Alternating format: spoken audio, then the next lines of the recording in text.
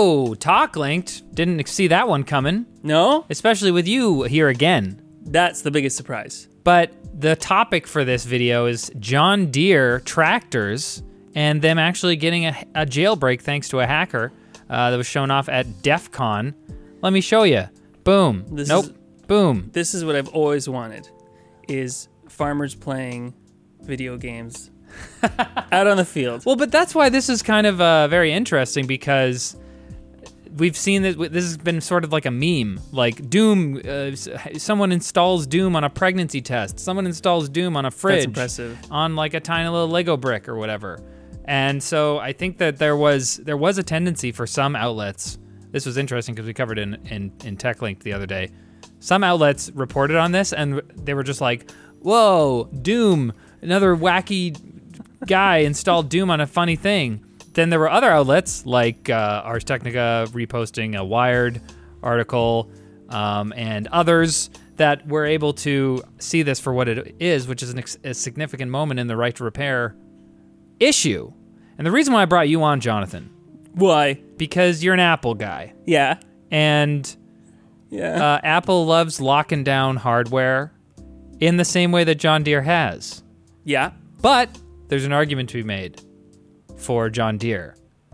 But you would even say you that think maybe I'm going to make that argument? Well, I don't know. Probably not.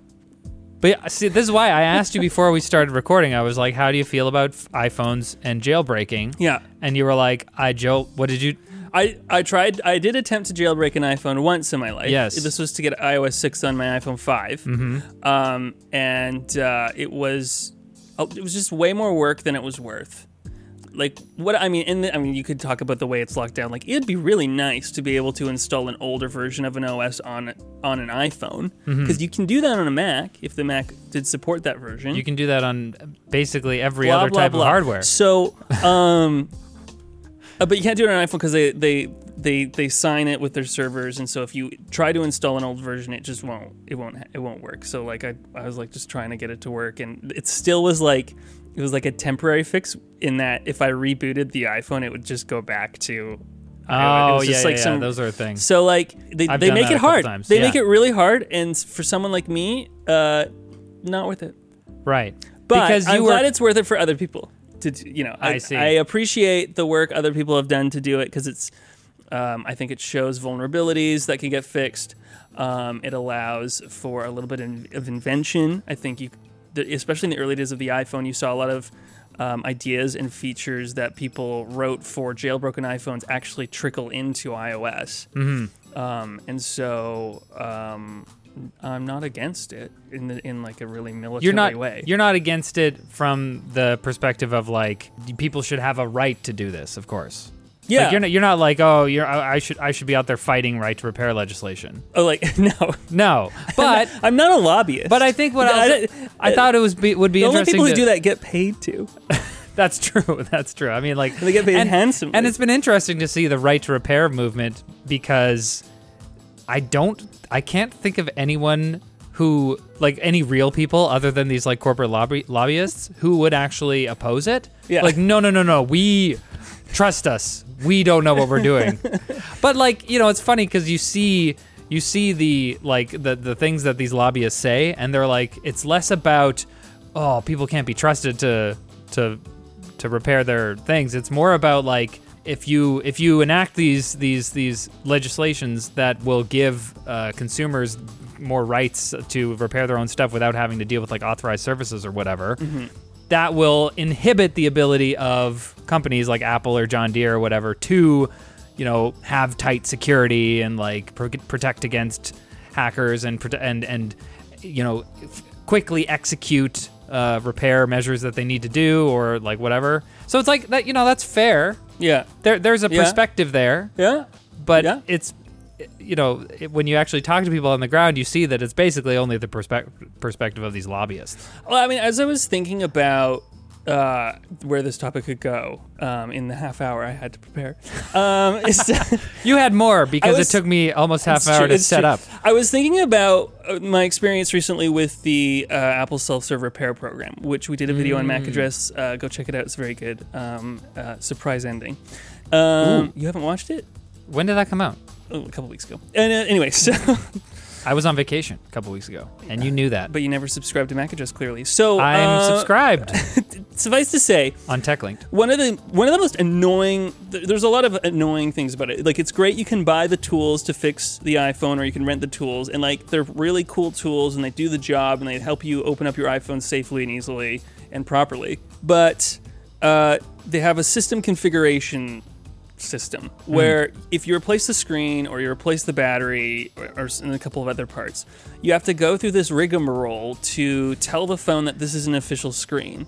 Right. And it's so annoying. I took like multiple chat sessions, and I mean, I think we may have broken the volume button on the phone, so I couldn't actually go into diagnostics mode, blah, blah, blah, blah, blah. But we got it to work. But I was just thinking about, like, why does it have to be that way? Why can't it just be as simple as just transparency of the display manufacturer that's found in the Abouts page? Like, if you were to get a screen on your old desktop computer, you would know that you bought a ViewSonic and it was a piece of crap. And then you deal with the monitor and it's just like literally in front of you. Yeah. Right. So why can't that be done on a phone? Like, what's... Well, you know, I exactly. That's the question, right? And I feel like iFixit has done a great job of working with, I think they've worked with Google and Samsung, Microsoft, maybe some other people as well. Did they? I think there was some sort of partnership with Apple as well. Yeah, it could be that, like, iFixit consulted Apple a little bit. Apple's like, what do you think we should do? And iFixit said, do all these things. And Apple's like, I think it was more that, where, you know, Apple kind of sees the winds blowing here, where, okay, this right to repair thing is important. You know, the U.S. President Biden did an executive order last year in 2021. Yeah.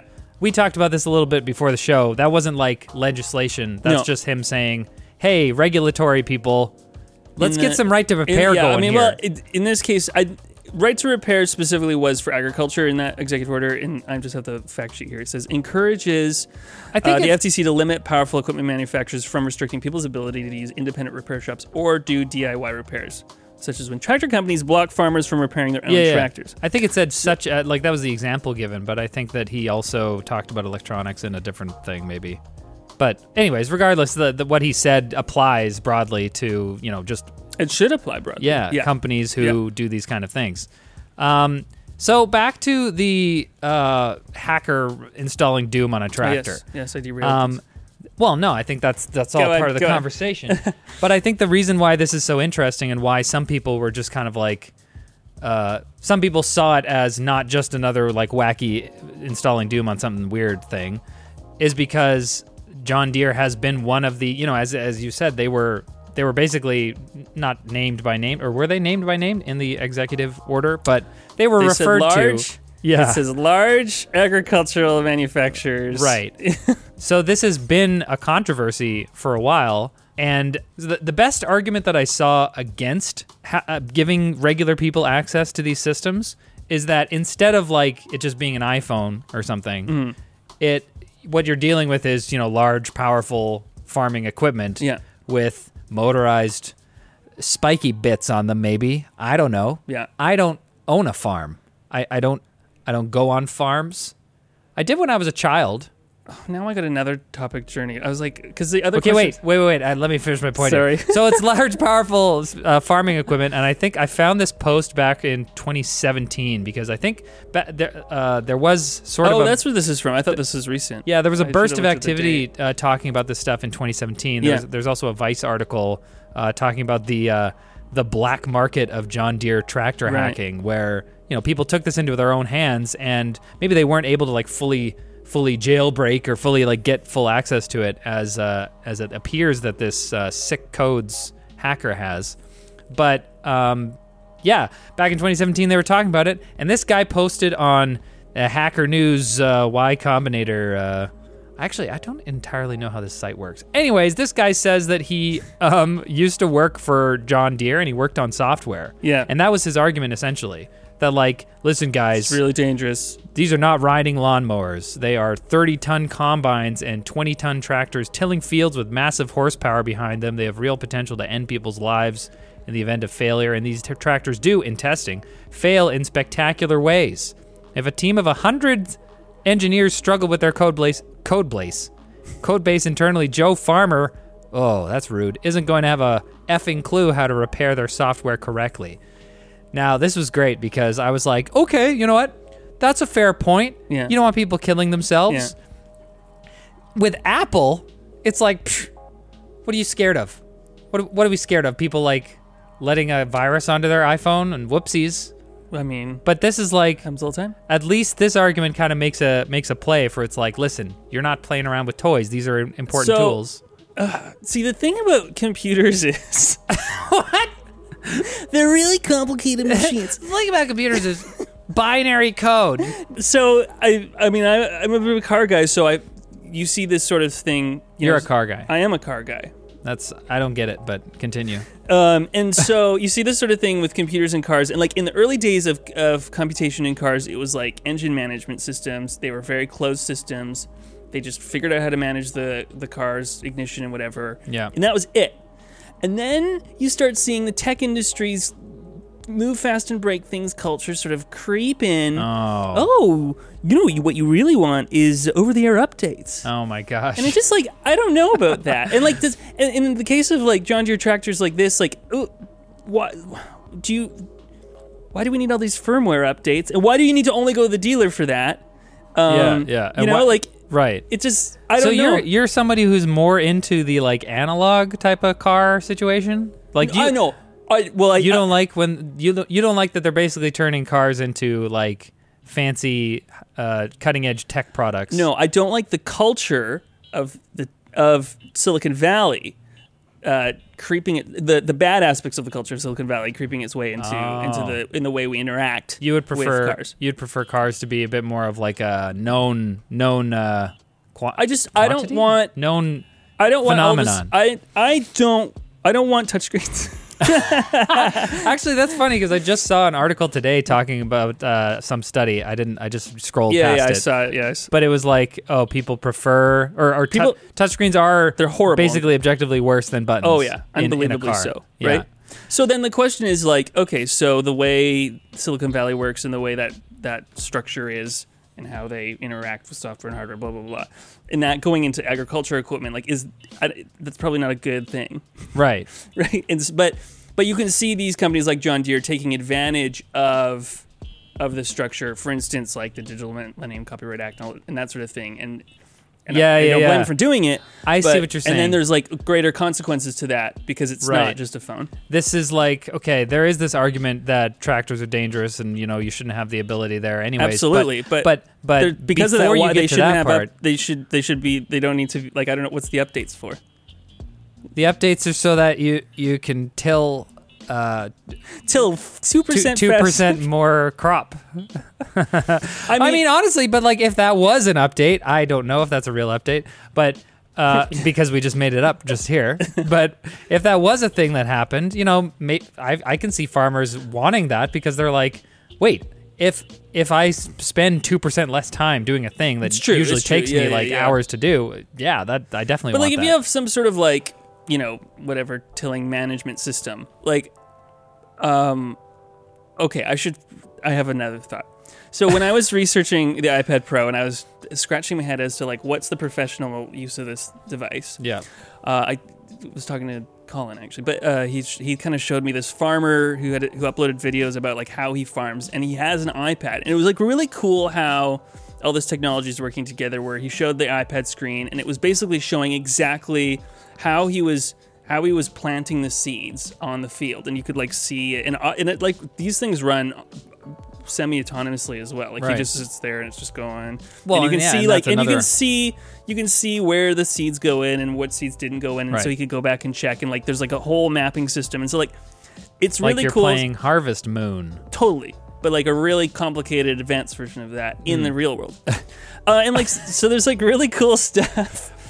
There's really cool technology there, which is really great. And I guess there is a difficulty in terms of how does it all interact with each other. But I don't know. Like, that's a use case. That's a positive. That is a positive use case, but doesn't need to be locked down completely. Like, exactly. So like, after all, this guy wrote this post. He's like, "Oh, you don't want to deal with it. It's too dangerous. So it should be locked down." And honestly, the first reply, posted on April 10th, 2017, by Plink Plonk, a hero in the industry. Have you heard of him before? No. You've seen all his posts? No, but I like his name.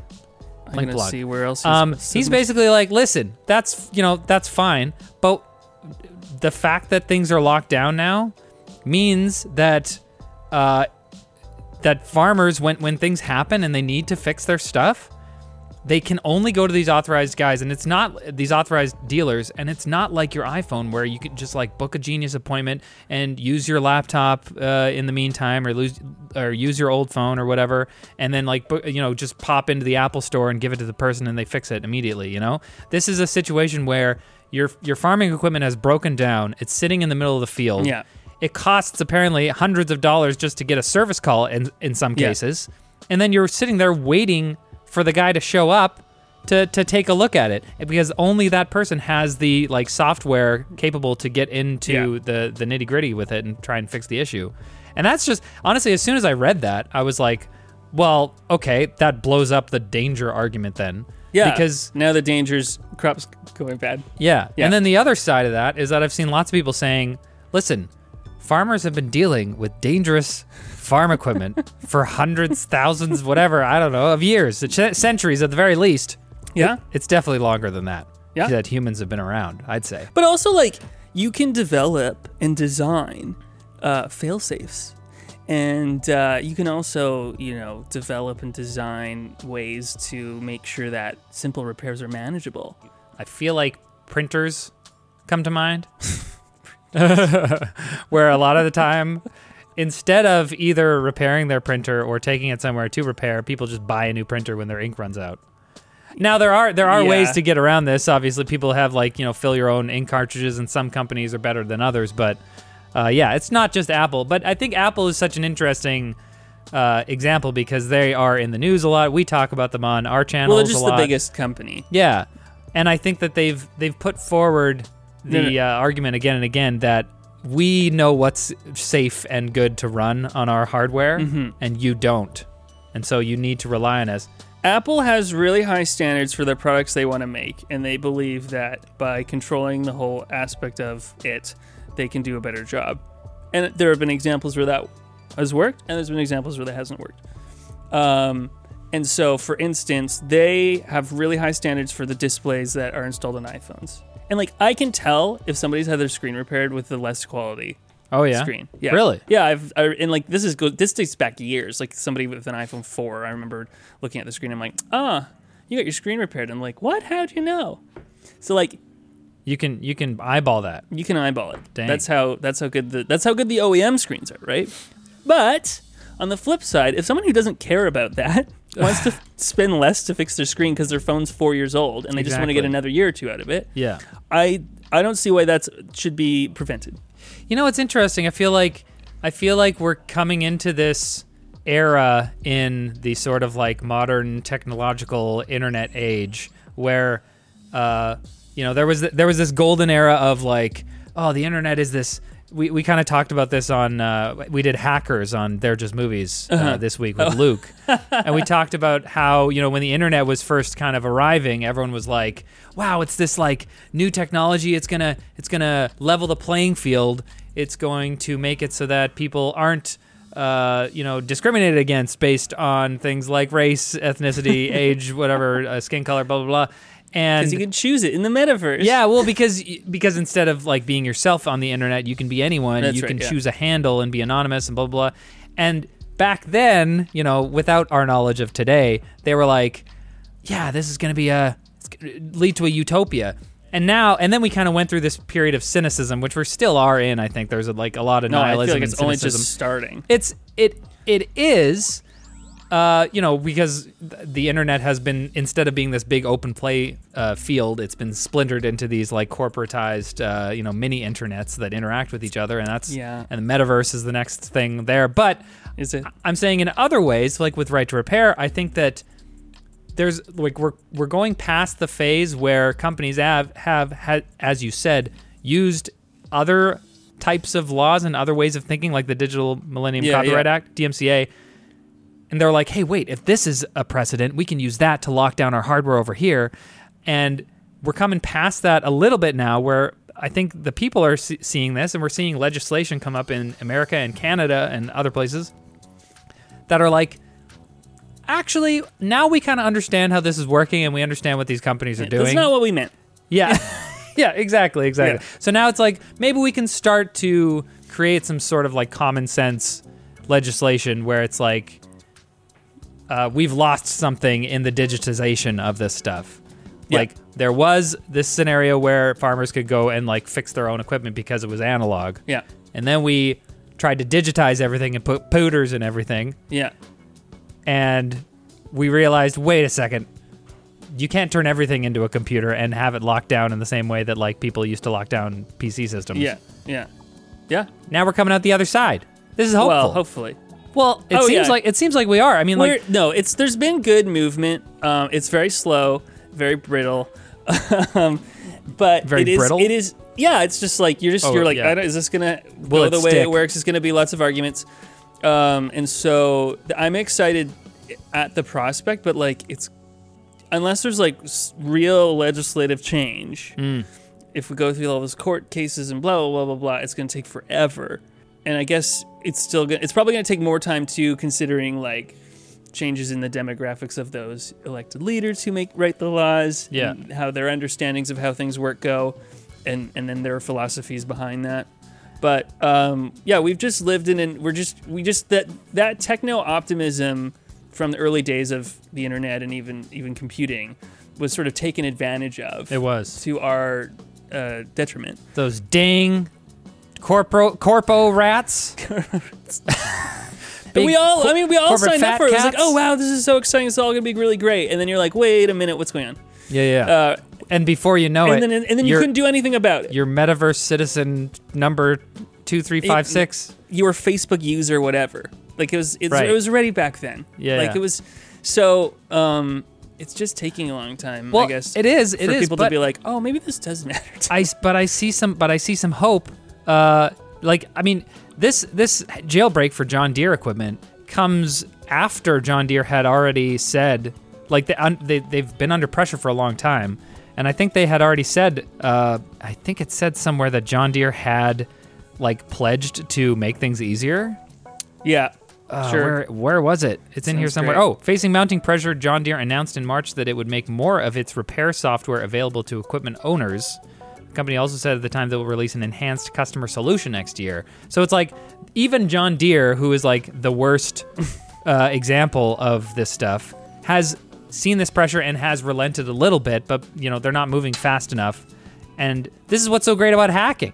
This is another thing we talked about on the podcast. They're Just Movies. Subscribe today, about hacking as a thing. I always thought of hackers as like bad. Obviously there are white hat hackers and black hat and red hat and all these different types of hackers. But for the most part, when you say the word hackers, most people in the world, I think, would think of like evil, trying to steal money and stuff.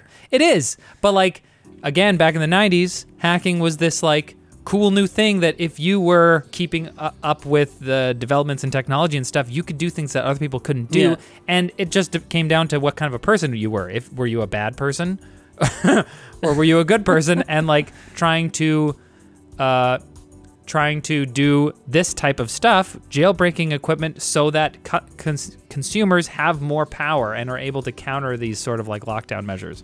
I have something to show you, but because we're running out of time, but I thought you might be interested in this. Technically, we have 2 minutes left. This is, I think Kyle Wiens from iFixit. He said, Sick Code says jailbroken to John Deere, and this is just the beginning. Turns out the entire food system is built on outdated, unpatched Linux and Windows CE hardware with LTE modems. Yeah. Remember Windows CE? I don't. But what, do you? I guess I could guess what it is, but... You don't even know what Windows CE is? Windows CE, was that the tournament compact edition? It was like installed in like Palm Pilots. Oh, yeah. Okay. I used that. My brother had one of those. He had a Windows Palm Pilot? He had a Palm Pilot, yeah, with Windows on it. I was like, this is the coolest thing in the world. I had a Windows mobile phone, which was like a long derivative, the last Windows CE, and it was the worst phone in the whole of human history. So this is very reassuring. Palm Pilot was super cool. I played Snake on there. Oh, nice. I did have a Palm Pilot with Palm OS. That was much better. But the tweet is interesting because it as you said, it indicates... It indicates that like, oh... Once we realize this kind of stuff, it's like, it's like learning your Honda infotainment is like Android 4. Yeah. And you're like, oh, great. What do I do with this? I'm dead. If anyone gets access to this, but No, more but at least the importantly, Honda's engine management and the infotainment are split off. sure. But Yeah. more importantly, okay, you might see that and you're like, oh no, I'm vulnerable. But at the same time, it's like, oh sweet, this is vulnerable. I can hack it and do what I want with it because it's The old hardware's and I too can slow. figure it out. Last thing in conclusion is that Biden made this executive order. It seems like that has time kind ago. of like and also pressure from like grassroots organizations like Louis Rossmann obviously has done a big push on this, and we talked about a cause that he's focusing on now more on the WAN show. So he's still focusing on that. Canada apparently has a couple right to repair bills, but like they seem to be really specific. Like there's one that's this one was talking about TPMs, and I thought they was talking about the trusted platform modules on Windows on x86 hardware, which is like a Windows 11 requirement. Yeah. But this Canadian bill that I found, Bill C-272, which was passed through the second reading. I don't know exactly what that means, even of our own government. I'm not sure. But it's not talking about trusted platform modules. It's talking about technological protection measures. So that could be anything. Oh, I'm reading one about like Digital locks. circumvention of the Copyright Act for repairing. Okay, is that a Canada thing? Yeah. Yeah. Well, this one is apparently talking about more See broad what I things as see. well. Firmware Viewers. restrictions, Wait. encryption. So anyways, the point is that the tides are changing. And I guess Really slowly. Apple is not as good as Android after all. See you later. I wouldn't say Just that. kidding. Thanks Anything for else? watching. I'm trying to end the episode, Jonathan. And I'm trying to There keep isn't it going. we don't have a People standardized love way it. to end TalkLinked, so this is Just, it. here's what you do. You just start editing in like some music. Do do do do. Yeah, they're playing- And then the credits My go own up. channel is playing me off. Yeah, Unbelievable. you can do that. That's the magic of subscribe. editing. Subscribe to MAC address. Please and thank you. And see you later.